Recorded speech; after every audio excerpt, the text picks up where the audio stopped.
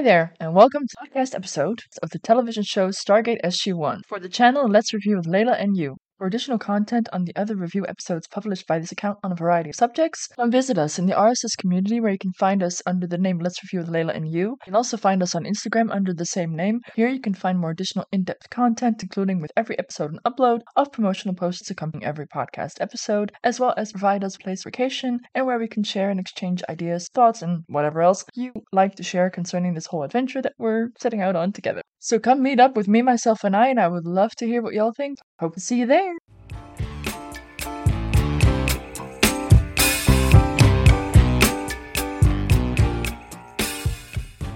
Welcome back for the review of another Stargate SG-1 episode. Today we'll be reviewing the 9th episode of the first season, called Brief Candle. The original air date was September 19th, 1997. The story was written by Stephen Barnes, the teleplay by Catherine Powers, and the episode was directed by Mario Azzopardi. And for those not in the know, and 5 minutes ago I was one of those people, the difference between story and teleplay means that the story comprises the basic narrative, idea, theme, or outline indicating character development and action of an episode, while the teleplay consists of individual scenes and full dialogue or monologue or, the whole narrating of it all, including camera setups if required. I did not know that, and now I do, and now you do too. You are welcome.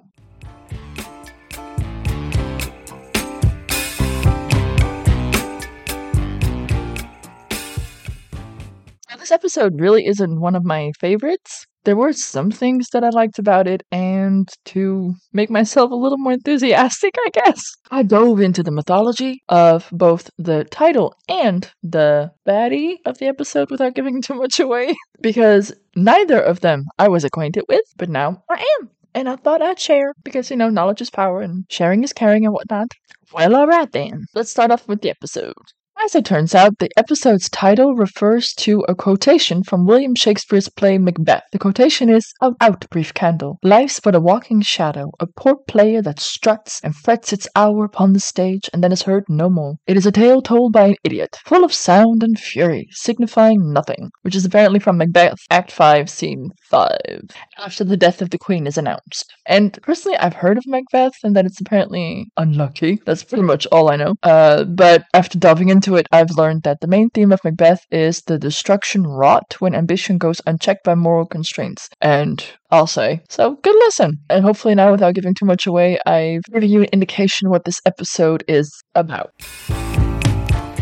As for always, the episode starts off with the MGM lion roaring. I gots to say they started off the episode well, as in we landed right smack dab in the middle of some action, and that action here was a delivery of a baby. They of course touch upon the stereotype of that Carter must know something about delivering a baby, seeing that she's a lady. I like that they chose then to suddenly have Daniel perform midwifery skills. I like that they didn't just squarely shove this in Carter's lap, but they chose to make Daniel truly the jack of all trades, which they themselves seem to realize, as well as they have O'Neill saying to him, "You never cease to amaze me with all your talents." I can only imagine that these are the joys of writers in the early beginnings of a new television series. You get the opportunity to take such liberties with people's skills and talents and just make it up as you go along, which I like. And yes, I know they still touched upon the stereotype by having all the guys turn to Carter as soon as they discover that a woman is giving birth, expecting purely based on her gender that she just would have to know everything.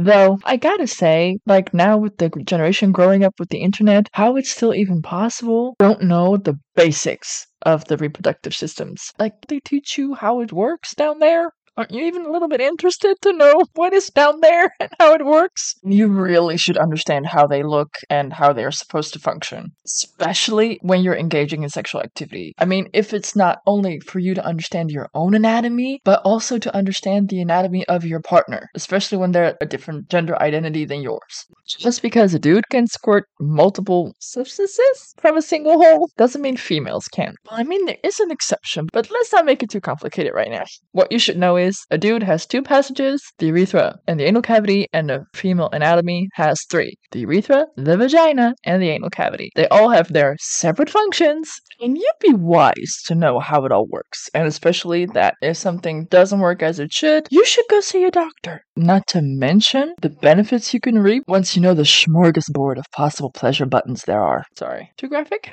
What can I tell you? Even in the study of the mind, behavior, thoughts, and feelings, the human reproductive system plays a very great role in that. Due to the afflictions that one can have concerning the reproductive sexual functioning, or dysfunctioning, I should say. For example, with erectile dysfunction, infertility issues, both are afflictions that I think we can all understand have great impact on mental health. Not to mention the people whose physical anatomy doesn't line up with their gender identity. Imagine the hardships they have to endure, especially as they enter puberty. And in a society such as ours. I mean, just today, Impact posted about that Canada now warns LGBTQ plus travelers that it's important to check on all the laws and regulations in a particular state when they travel to the United States. So yeah, it's official. If you're not heteronormative and cisgendered, you are hooped. It's going to show that knowledge of your reproductive system, the workings, the mechanics, the sexual pleasure of it all is deemed significant, important, relevant, necessary from a scientific point of view. So if anyone ever wants to make you feel bad or shame you for looking up how the sexual reproductive organs work, mechanics are, what the possibilities are, good, bad, healthy, pleasurable, just tell them from a scientific point of view, this is deemed necessary for healthy development, which is crucial for my mental health. That'll shut people up, or at least it should. It's a lot better than the shaming the church did, no? I mean, have we not all been witnesses to how that little gem of knowledge, as they proclaimed it to be, turned out? See, we're already getting educational and graphic, and maybe a tad snooty. I mean, this is an explicit podcast. Just every single episode expect some sex-related something. What can I say? I'm also a jack of many trades.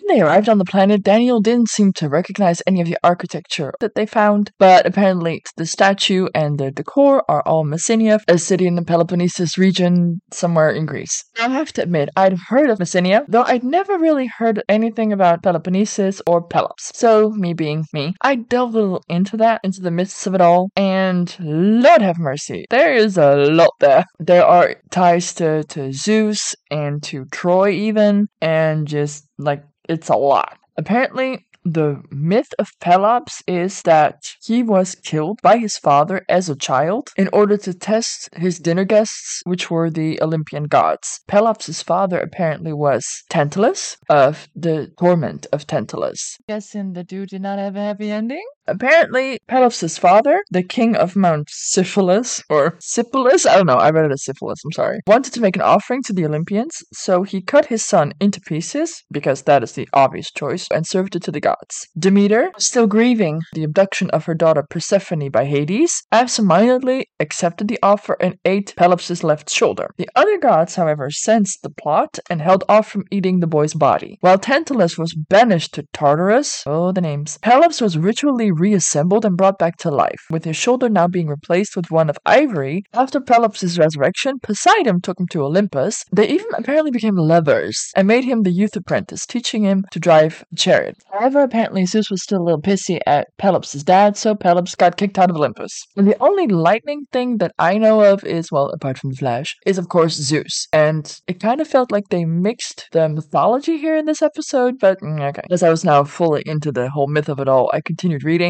to see what happened later. Pelops wanted to marry Hippodamia, but her father was fearful of a prophecy that claimed that he would be killed by his son-in-law, which caused him to already kill 18 of Hippodamia's suitors, because that, again, is the normal thing to do. Pelops came to ask for Hippodamia's hand, knowing he had to race her father in a chariot race. Worried he might lose, he went to Poseidon, his former lover, and asked for his help. Poseidon caused the chariot drawn by untamed winged horses to appear, which I'm guessing is how they got the design of the chariot in this Stargate episode. So, of course, Pelops won. After his victory, he organized chariot races as a thanksgiving to the gods, and as a funeral games in honor of the king, Hippodamia's dad, who died during the races. Because, yeah, I mean, prophecies, they always come true, one way or another. Apparently, from this funeral race, it was the beginnings of the ancient Olympic Games. So, there's a little fun fact for you. Pelops became a great king, a local hero, but then when someone died, he cursed Pelops for his ultimate betrayal. Pelops' two sons killed their half-brother, Pelops' favorite son, and meant to inherit the kingdom, were banished, together with their mother, Hippodamia, who hanged herself, because, happy ending there. Of course not. And each successive generation of descendants of Pelops and Hippodamia suffered greatly, as the curse weighed down Pelops' children, grandchildren, including his grandchildren Agamemnon and Menelaus, names that we know from the whole Troy legend, and apparently that is commonly referred to as the curse of Atreides. I would just have called it toxic masculinity, but sure. Apparently the curse was finally lifted when they were absolved by the Furies of the court, many decades after Pelops' death. Would kind of like to know what they said to the Furies to have them absolve the curse for all these toxic masculinity idiots. Can't exactly imagine they'd be the easiest ladies to persuade, especially not given the type of men that they were. But that is a tale told not now.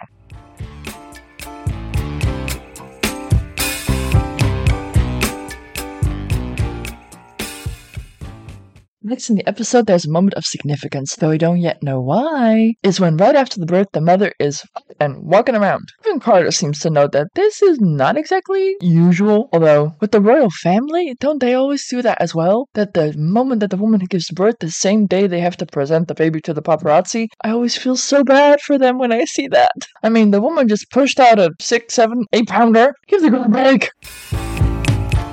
The father, Alekos, announces he would call the baby Daniel, which lovely, honoring Daniel's help through the delivery. However, part of me went like, I'm sorry, you are gonna be naming this baby? There's no powwow with the mama? I mean, she's the one that did all the hard work here, but okay, you go name that baby Daniel.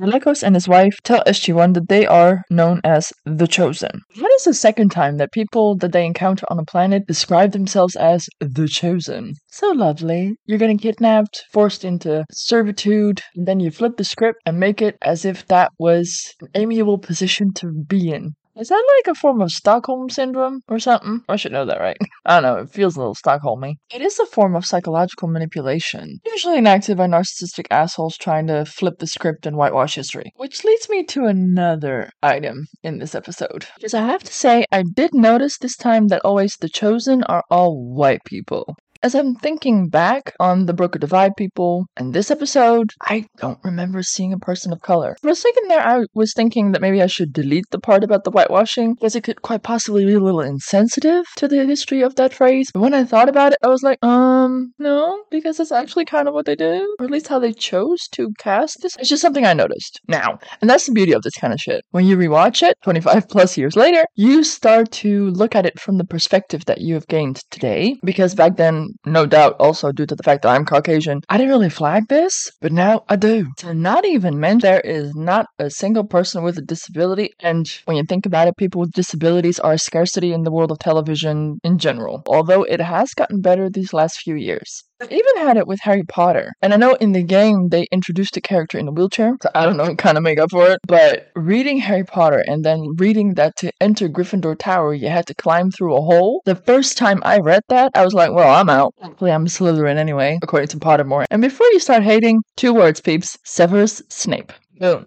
It's the small things, people. Representation, inclusion matters. How about y'all? Is it me? Am I making a thing out of nothing? Or is this like, oh shit, I hadn't noticed that either. I don't know. I'm wondering. Please do share.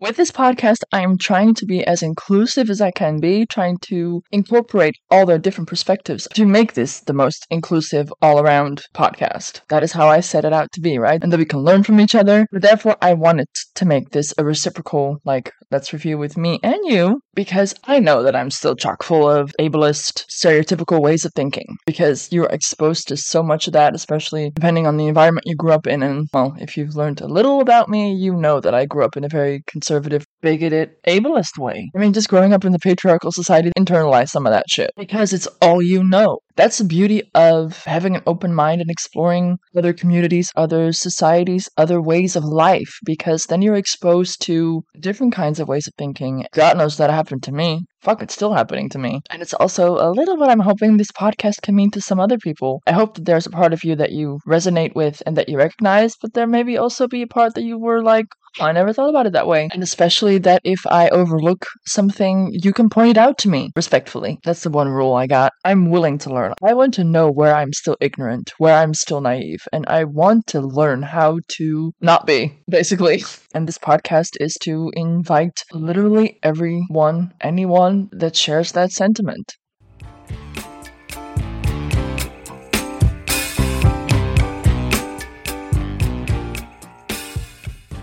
As the team is taken into the village, Carter notes that they don't see anyone really over the age of 40, which, despite everything that happens in this episode, is weird. For now, I'm gonna leave it because there are so many more important things in this episode to talk about.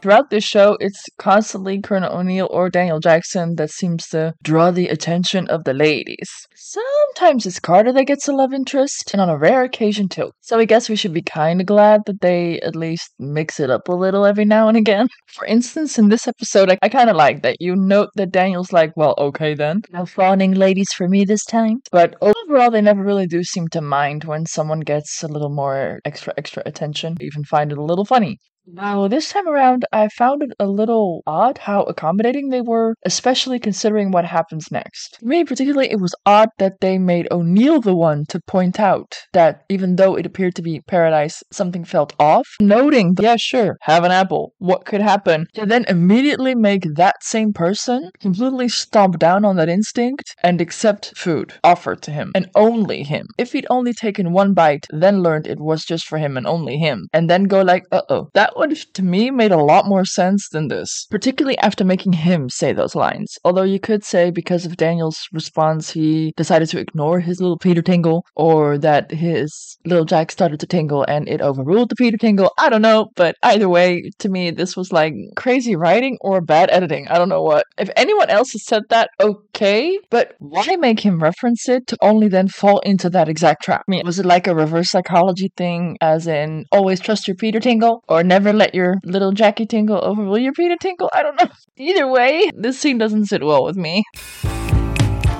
Soon after eating the cake, O'Neill seems to start tripping a little bit, which to me would have seemed obvious the moment that Jack starts giggling. I mean, the dude is not a giggler. Wasn't it just 2 episodes ago where O'Neill was copied and it took you for fucking ever to realize that he wasn't the genuine article? Wouldn't that make them, I don't know, a little more alert to each other's sudden changes in behavior or mood swings or whatever? But that's probably me overthinking shit again. I tend to do that. I mean, as a therapist, that is usually a good skill to have, because that helps you suss out if your client is holding anything back for whatever reason. Of course, this is fiction and it's meant to give us a little wink into something's up. But we're also trying to blend fiction and nonfiction here, a little educational. So therefore, I did choose to mention it in the episode, but yeah, I do know that I'm a little nitpicky and that this is fiction and, just in case. So this time, in my not so humble opinion, this is something that you should be aware of. When someone is given a beverage or something to eat, especially if it's only for that person, or just your person suddenly changes their behavior or becomes very giggly, that's usually a sign that you should exit the situation. Rapido. Safety first, people. Safety first.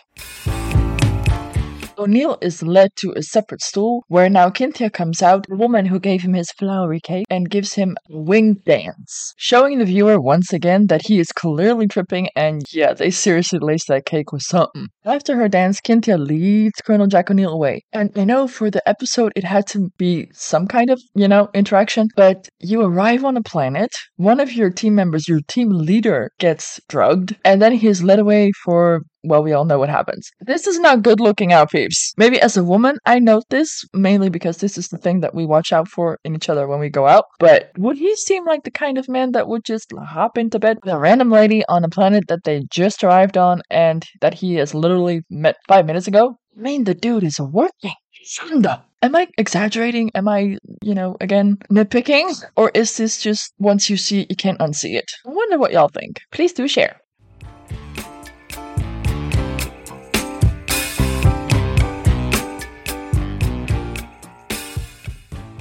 Lekos comes up to Teal'c, Daniel, and Carter and says that they are gifted 100 blissful days, and it is a sin to not celebrate each and every one. And that is a beautiful sentiment, truly. Daniel kind of interprets it as, I guess we should pace ourselves, and yeah, God, imagine that, a celebration that lasts for 100 days straight. I mean, the introvert in me would so need to tap out for at least half or 2/3 of that. I mean, lordy, I like a party, but that is a lot of peopling. After consummating his fake trip, Jack seems to come out of his trance and wonders what happened, which clearly shows that there were definite consent issues here, which are not addressed at all. Before he even has time to roll off of her, the entire village just comes into the room that they all seem to share. We all know the ancient Greeks do love their orgies, and they all simultaneously fall into a deep sleep. Just as he wraps something around himself, smart move, and goes to look around, the team walks in. Jack again asks what happened. Carter responds with a little snippy, Green Eye Monster-y tone to them or you. And it's with a more of a disapproving tone instead of a worried tone, which would to me make a lot more sense, considering the fact that the dude was pretty much just sexually assaulted. His only response is, we'll talk about that later, because yes, by all means, let's ignore what just happened.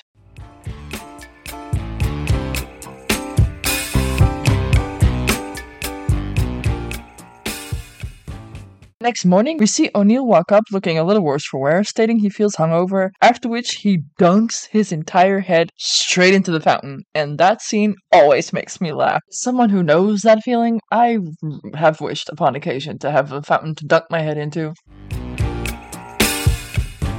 Lekos joins Daniel and Teal'c in the temple. Suddenly, Teal'c announces that he recognizes the symbols on the statue as an obscure dialect of Goa'uld. Daniel says, "Why didn't you tell me that before?" And I love that Teal'c just responds with, "You never before inquired." I love this dynamic between the two of them. They are still trying to suss each other out, what either of them brings to the table. I love how Teal'c always has these deadpan responses, which are basically these kinds of truth bombs, mainly calling out assumptions, but in such a beautiful way that you can't get mad at him because it's the truth. He only just pointed out your own assumption. It's clear that there is no malicious intent. He wasn't intentionally keeping that information from him. This dynamic, this little bit that they're having in a beautiful, funny, low-key way highlights how important it is to clearly state your expectations of each other, especially when working in a team.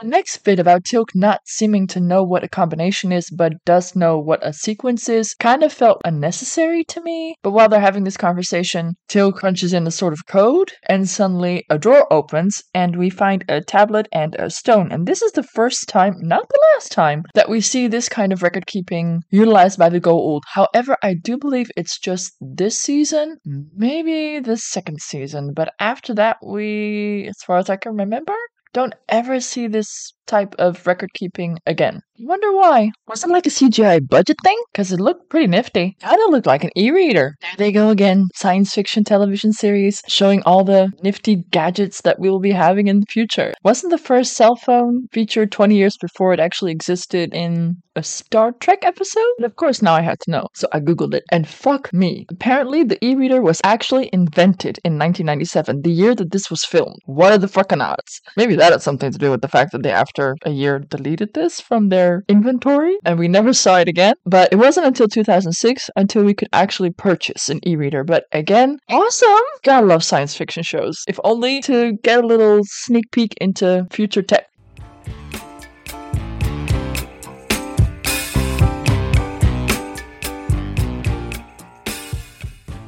Next, we see Carter digging around in the dirt as the woman who gave birth at the beginning of the episode walks up holding a toddler. Carter gives her a seashell that she made into a rattle, how cute, and asks her to give it to baby Donnell. The woman says, "This is Donnell," and points to the toddler. It has been a day, and conveniently, the birthmark confirms to Carter that this indeed is baby Donnell. We now learn what makes the Argosians special in this particular instance, as the illiteracy we'd also seen with the Abydonians and the Chosen Ones we saw with the Broken Divide people. Children seem to age rapidly, scarily so. For when they take this discovery to O'Neill, we now learn that what we experience as years, the Argosians experience as days.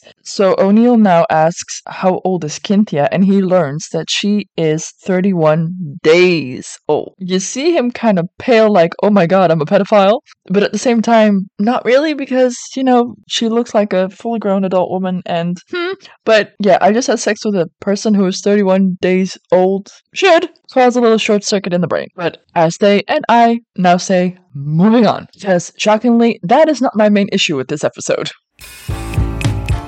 The team hypothesizes that Pelops probably wanted to determine what the human hosts would become, so he found a way to speed up the aging process, probably through a virus, and one that as of yet has seemed to only afflict Jack. And yes, once again, as sunset hits, Jack is the only one of the team that passes out, making them now conclude that it wasn't just the cake that Jack ate, but it probably was the physical contact. And, just call it, sweetie, sex. Or technically an STD, because she most certainly sexually transmitted something to him.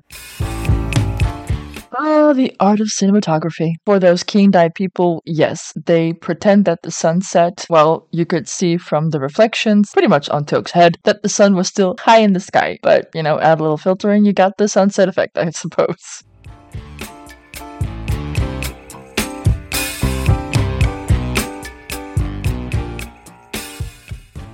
Back on Earth, Carter and Fraser are studying O'Neill's blood and find that there are nanites. And they have calculated that within 2 weeks he will reach the age of 100, which would ultimately pretty much make him dead. And for the nostalgic little fuckers such as myself, they're still using floppy disks. Oh, we have really seen it all, we millennials. Good lord. Carter discovers that the nanites aren't multiplying as a virus would, but they are replicating like machines, concluding that this is nanotechnology. This time we learn a random, yet oddly, perfectly convenient and well-timed skill. Before joining the Stargate Command program, Carter worked on nanotechnology at the Pentagon. She a jack of all trades too. Oh, how handy. She does point out that Pelops succeeded in what they at the time at the Pentagon were studying, but instead of using it to cure people, as they presumably intended, although, it is the Pentagon, Pelops used it to rapidly age and subsequently kill his subjects, instead of helping them live longer or forever or even stop the whole aging process. And that's also something about this episode, that they introduced a certain theme, and I get it, because, it's fiction and lovely, yet, of course, they solve it. Spoiler, although, come on, it really shouldn't be a spoiler at this point, because it's still the first season, it's one of the main characters, they're gonna find a way to save him. Although, interestingly, this time, they don't show the mechanics behind how they solved it, unlike the problem the Broken Divide presented. There, Janet Fraser walked, still kind of loopy, O'Neill and Teal'c through the entire process of what the parasite did in the body and how she discovered its cure, etc., etc., etc. So I think this is again an example of they had an idea, they didn't fully think it through, and again, it's not a bad episode, but once you start poking holes, it's kind of hard to stop, as you might notice.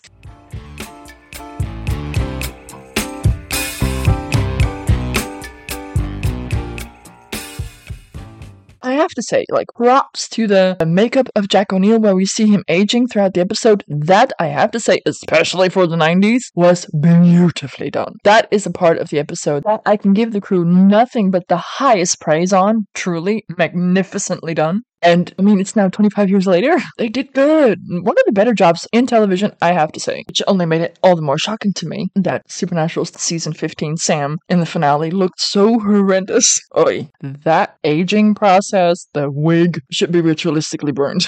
There's just no other solution for that one. Even though I was a little tipsy. Because, who can suffer through that heartbreaking finale completely sober? Or at least, I couldn't. I've never done that to get through it. That is an entirely different podcast. But for this little moment, it was a parallel worth drawing, in my humble opinion. As it was 2 years ago? Even despite my non-sober status, I could still clock how very, very bad that aging process was done. Maybe they can CGI fix it in the aftermath or something, I don't know. Although I already have the DVD.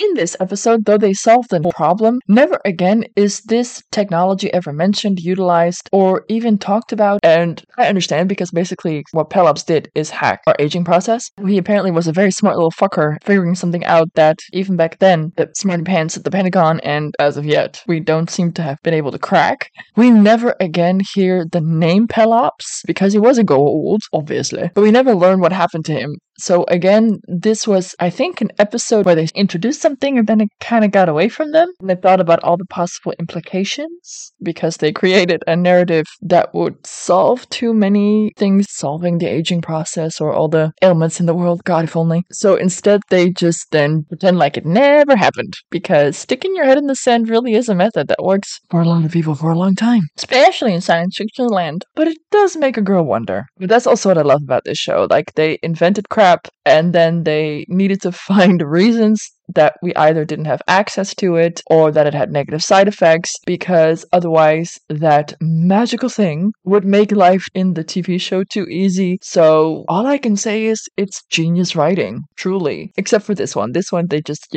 shoved in a closet and ignored for the rest of eternity. And sometimes TV shows do that. They just pretend like it never happened for a variety of reasons. And as a critical viewer, just myself can sometimes point that out. And oftentimes it doesn't ruin the experience. Like, I'm pointing shit out, and I hope I'm not ruining anyone's experience by doing that. That is not my intention here. I'm just trying to offer a more well-rounded experience.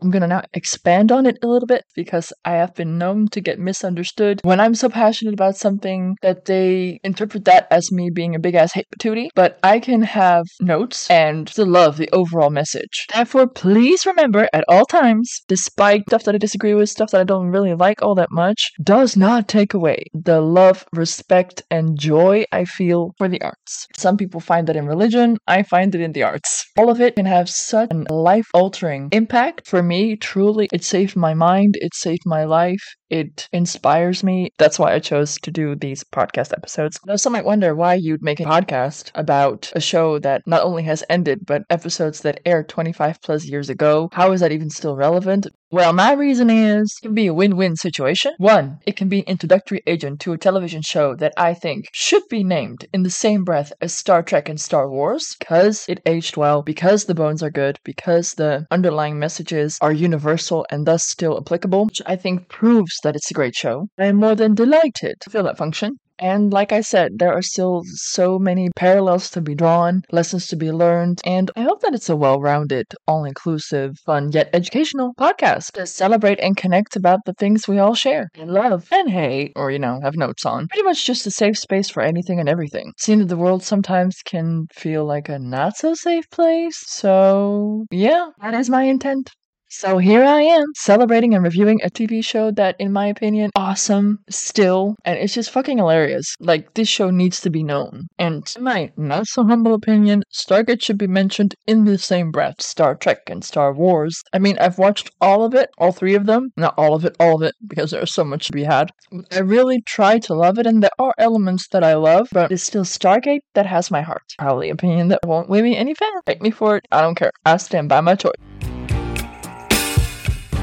And I truly hope that even though some may think me a quite nitpicky critical viewer, I'll be the first to agree with you there. I mean, the J in INFG does stand for judging. However, it also stands for justice. I mean, they don't call the INFG the advocate for nothing. At the same time, I really hope that people understand that all of it does come from a place of love and appreciation and respect and gratefulness, despite me having notes, because the overall message still resonates with me. And that, like I said, I do it for just a well-rounded experience, because I think that is necessary to really truly fully appreciate the road taken. That is also an INFJ's blessing and a curse. We see the good, the bad, the ugly, the necessary, the unnecessary, and that is why it's also so very painful to see that we could do better and seem to choose not to. And yet, I have learned, being a therapist, you can lead a horse to water, but you can't make it drink. You can offer someone all the knowledge, but if they're mentally, cognitively just not able to process or integrate that knowledge, to just hope that a seed is planted that at a later point in time, when the situations are right, it now can grow. the people that have shown that they are aware, that they do know better, then choose not to. With those people, I take issue. And those are the people that I'm trying to reach, to show them that it didn't have to be this way. That please, for the love of all things holy, make different choices to better humanity, to help humanity. And if that don't blow up your skirt a little closer to home, to reclaim your humanity. And if you do not, to hold them fucking accountable. I'm glad to see that happening more and more, specifically from women towards men. So often, women have been held responsible and accountable for men's failures. I mean, hello, when you're assaulted, like, what were you wearing? You would have been dancing the jig naked. It wouldn't have mattered. They shouldn't have touched me without my expressed consent. Period. Underlined. Bold. Highlighted. I like that one meme that when an INFJ dies, all you have to put on the tombstone to know who lies there. Right, I fucking told you so. Because, yeah, that is a phrase synonymous to INFJs, I think. Like, I would love, and this sounds really bad, so please allow me to finish this thought before you judge. It's not because I want to be right. If anything, I want it not to be right. That's why I kind of tried to, warn you. But the only reason why I wish people would acknowledge that I was right in certain instances is because I hope that next time people would make a different choice. A choice that didn't have so many negative consequences. I really truly acknowledged, yes, you were right, you called it. Was when I predicted that Trump would win. Honest to fucking God, I should have put money on it. Although I would have felt very dirty if I'd actually won any money off of it. But after everything leading up to the election, I just knew it. After 8 years, a Democratic president, a black president. I know America likes to think it's better, but I mean, hey, if 4 years of Trump did anything, I hope it really truly showed you still have a lot of work to do. We all do. Hey, I'm not saying we are any better, just FYI. But Lord have mercy, that was a toughie to watch unfold. The unfortunate thing is that once what we predicted happens, and people seriously underestimated the chances of that happening, just trying to get them to acknowledge that is interpreted as we're calling them stupid, which was never our intent, at least not my intent. People don't like it when you point out that they were wrong, and I get it, I don't like it either. However, I have learned, the healthy approach is see every experience, the good, the bad, the ugly, as a learning opportunity. So I choose to interpret it as, okay, apparently I made an oopsie. Let's learn from it so that next time I'll make a different choice. And no, I am not psychic. Trust me, if I was, I'd be making my living off of it. No, I'm just kidding. Well, what if I could? We just see patterns a lot better than others. I still make mistakes. I mean, Roe v. Wade, I did not see coming. Well, I saw it coming. I just never thought it would actually get to that point. Like, I saw all the signs on the wall, but I truly thought, silly little me, that y'all would course correct before the crash. Seeing as this impacts your mother, your sisters, your daughters, your wives, every single woman in your life, no matter their age. In that, y'all surprised me, unfortunately. And that taught me that never underestimate men's hatred and fear of a woman's autonomy. We are still living in a patriarchal society after all.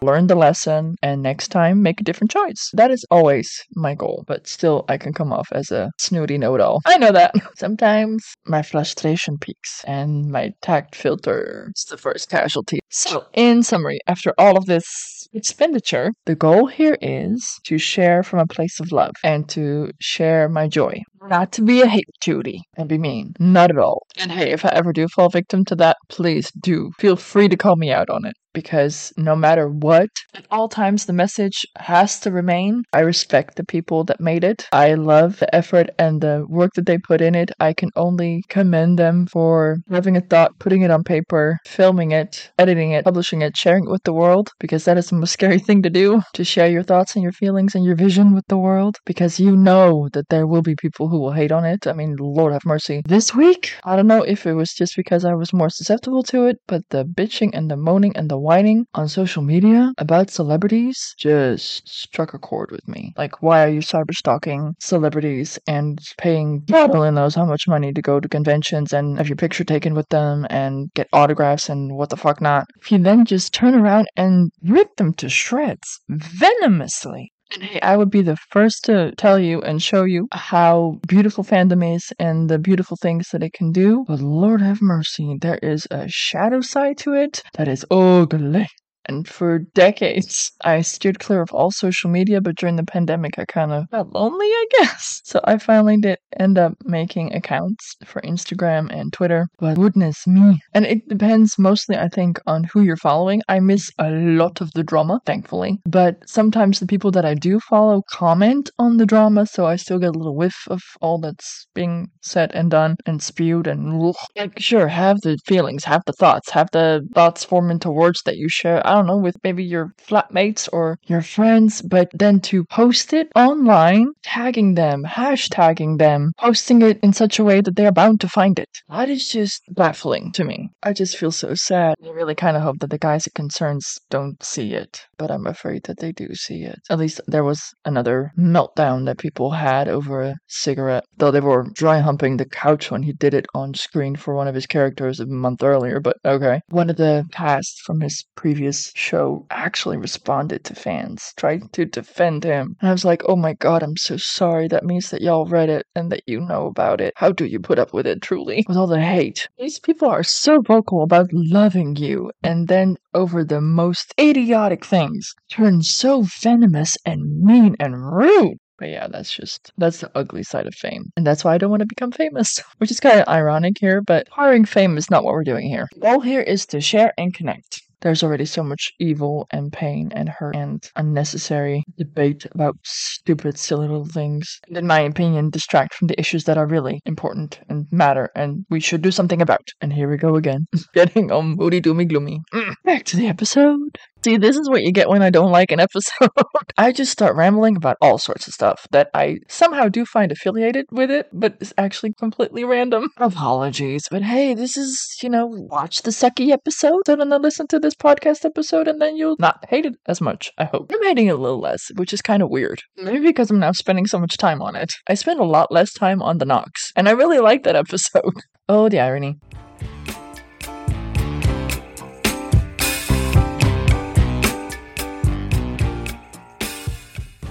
Throughout the episode, we continue to see Jack O'Neill getting older and older. In this scene, we now see an elderly Colonel Jack O'Neill talk with Cynthia. And if someone wants to explain to me why they chose this particular setup for this scene, please do share, because all I kept thinking was, why? It was so specific, there had to be a reason, and I couldn't figure it out. So if anyone does, please do share with the group. What snapped me out of that why, aside from an accidental crotch shot, was that Cynthia announces to O'Neill that according to her customs, they are now married because he ate her cake. And yes, though I only heard the double entendre in that, after I phrased it like that, let's call it a happy accident. So, I'm keeping it. You're welcome. And that instantly reminded me of that Supernatural Crowley quote, "Don't roofie me and call it romance." That would have been the perfect comeback. Unfortunately, it was 25 years too early.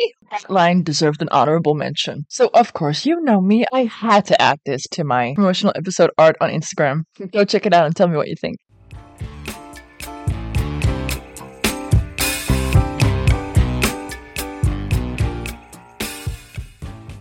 I do appreciate here that even though O'Neill is aging rapidly, Cynthia does stay with him. What I like here is that Cynthia reminds O'Neill that even though, yes, he is going to die in a few days, for them that's pretty much normal to only have a few days to live, even though it's, for him, a very limited time, he can still enjoy the time that he has left. As O'Neill's presence and rapid aging seems to awaken the villagers to that predicament, they now start to rise up against Pelops, tearing down his statue. We see O'Neill and Cynthia going for a walk outside the city limits, and it isn't until nightfall has really fallen and they've even started a fire, which I can only note is odd. I mean, you always fall asleep the moment the sun sets, so for you to start a fire because it's so dark would have instantly, or should have been, like, wait, something's different. It isn't until many hours later, when night has really fallen, they realize that they should have fallen asleep at sunset, and yet they haven't. Other than that, it's a beautiful shot. But logically, it didn't make any sense, considering what we've been told throughout the episode.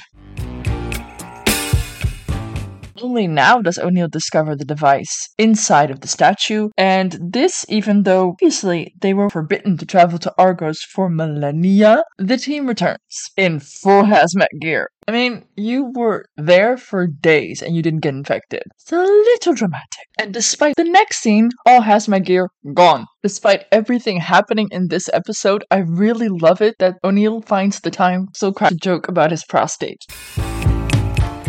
This is where they completely lost me in this episode. Suddenly, Carter goes like, I knew it, it's a transmitter. I'm sorry, that's the first time you mentioned that, but okay. Then, even though the device is broken, they seem to figure out that it can emit 2 different frequencies, which not only she can replicate from previous readings, I guess? I don't know, it feels a little rushed. Everyone awakens, and it appears to have only been a day, or half a day, so well done. I wish we could all be so efficient. And they seem to have shut down the transmitter, it's no longer necessary, and where they completely, no coming back from it, lost me is that the device shut down. Apparently the nanites in the blood just die off or something, and it was only mimicking the aging process, not actually aging O'Neill, so he's gonna revert back to his previous self. And the fact that they were able to shut them down, we can get behind that, but that just by pulling the plug, it reversed the entire aging process because it was only mimicking it. Tell that to his prostate.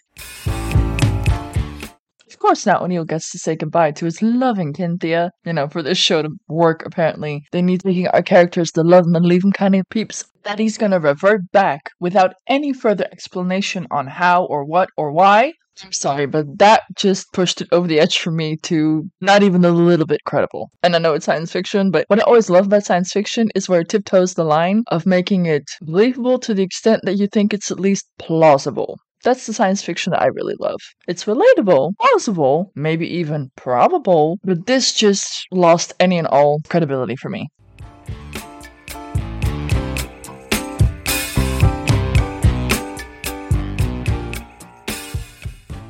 But yeah, there was just so much in this episode that did not work for me. For a standalone movie, this could have worked, but for a beginning of a television series with so many loopholes, again, for reviewing this episode, I started to think about, okay, so these people live around 70 days. Their development is greatly sped up. So you can say in those few days, it can make sense that they learn at least some rudimentary language, although, you know, in a few days, how much exposure are you going to get to really build on your vocabulary there? But sure, a lot of big words were used anyway. Then the counting, thousands of days should not mean anything to them. They only have days, so if you only have, 70, 80 days max, you wouldn't even count to 100 and go on from there. There would just be no need for it. Plus, what kind of time do you have to learn any skills? Cooking skills, how to sow products, harvest them, cook them, bake them. And they said it was only a limited range on the planet, so maybe they're chosen, as in only they get to live happily without any of those burdens and are just supplied by the rest of the planet. But wouldn't they then discover that they die a lot faster than the regular folks who aren't chosen? Just thinking on those basic necessities of a human life, a civilization to survive, it kind of started to hurt my brain, and I just couldn't rhyme it. So many loopholes to drive a truck through, pretty much.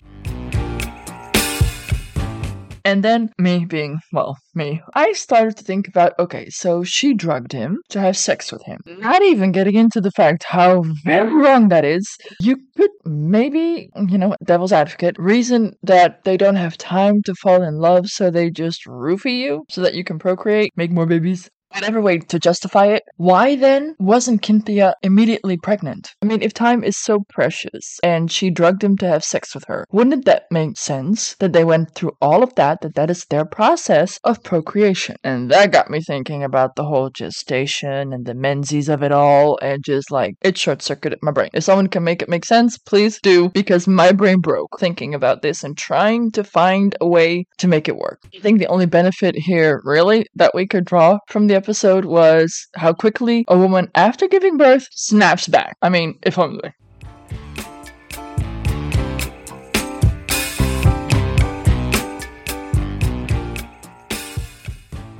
So yeah, this episode, I get that they ignored for all eternity. Poor Cynthia. Enjoy life, that was a nice sentiment. And we got to see the first e-reader ever. That was also nice. But I disliked this episode a lot more than I disliked Emancipation. That one is universally hated. It had just a lot less truck-sized plot holes. Made more sense to me.